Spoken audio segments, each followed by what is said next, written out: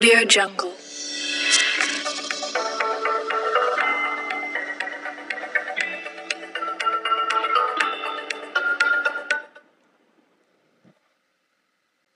Today, we have here in The Voice the environmental investigator Clara Brown that is going to answer some questions of the implication of pollution for the way we live in cities.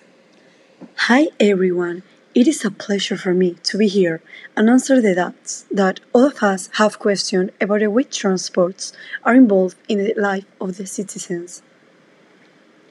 I have always queried, would there be a method to structure a city in a way pedestrians could avoid transports in their daily life?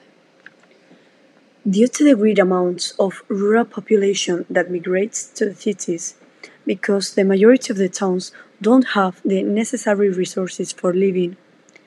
Nowadays, this complicates the architects and engineers to structure the cities in order to facilitate the resources that we can find in the city center to the outskirts people.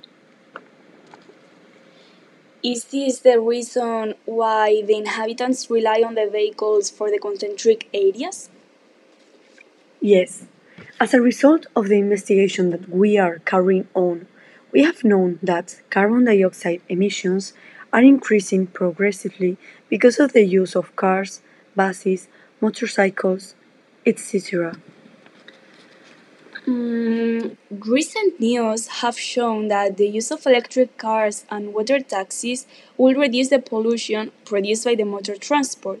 Is this true? Of course, but the best way for achieving this goal will be to ban from cities the car drivers on certain days or pay a charge for entering the city. You are right. Although the morning traffic is caused by the need of the inhabitants to travel to work or school. What do you suggest to change this? I think that the best idea is that one day each week people should not attend school or work and use the modern technology to work or study from home. That's a great idea. Thank you very much for coming and share your knowledge about this topic. It has been a good experience and I hope that you have learned something new today.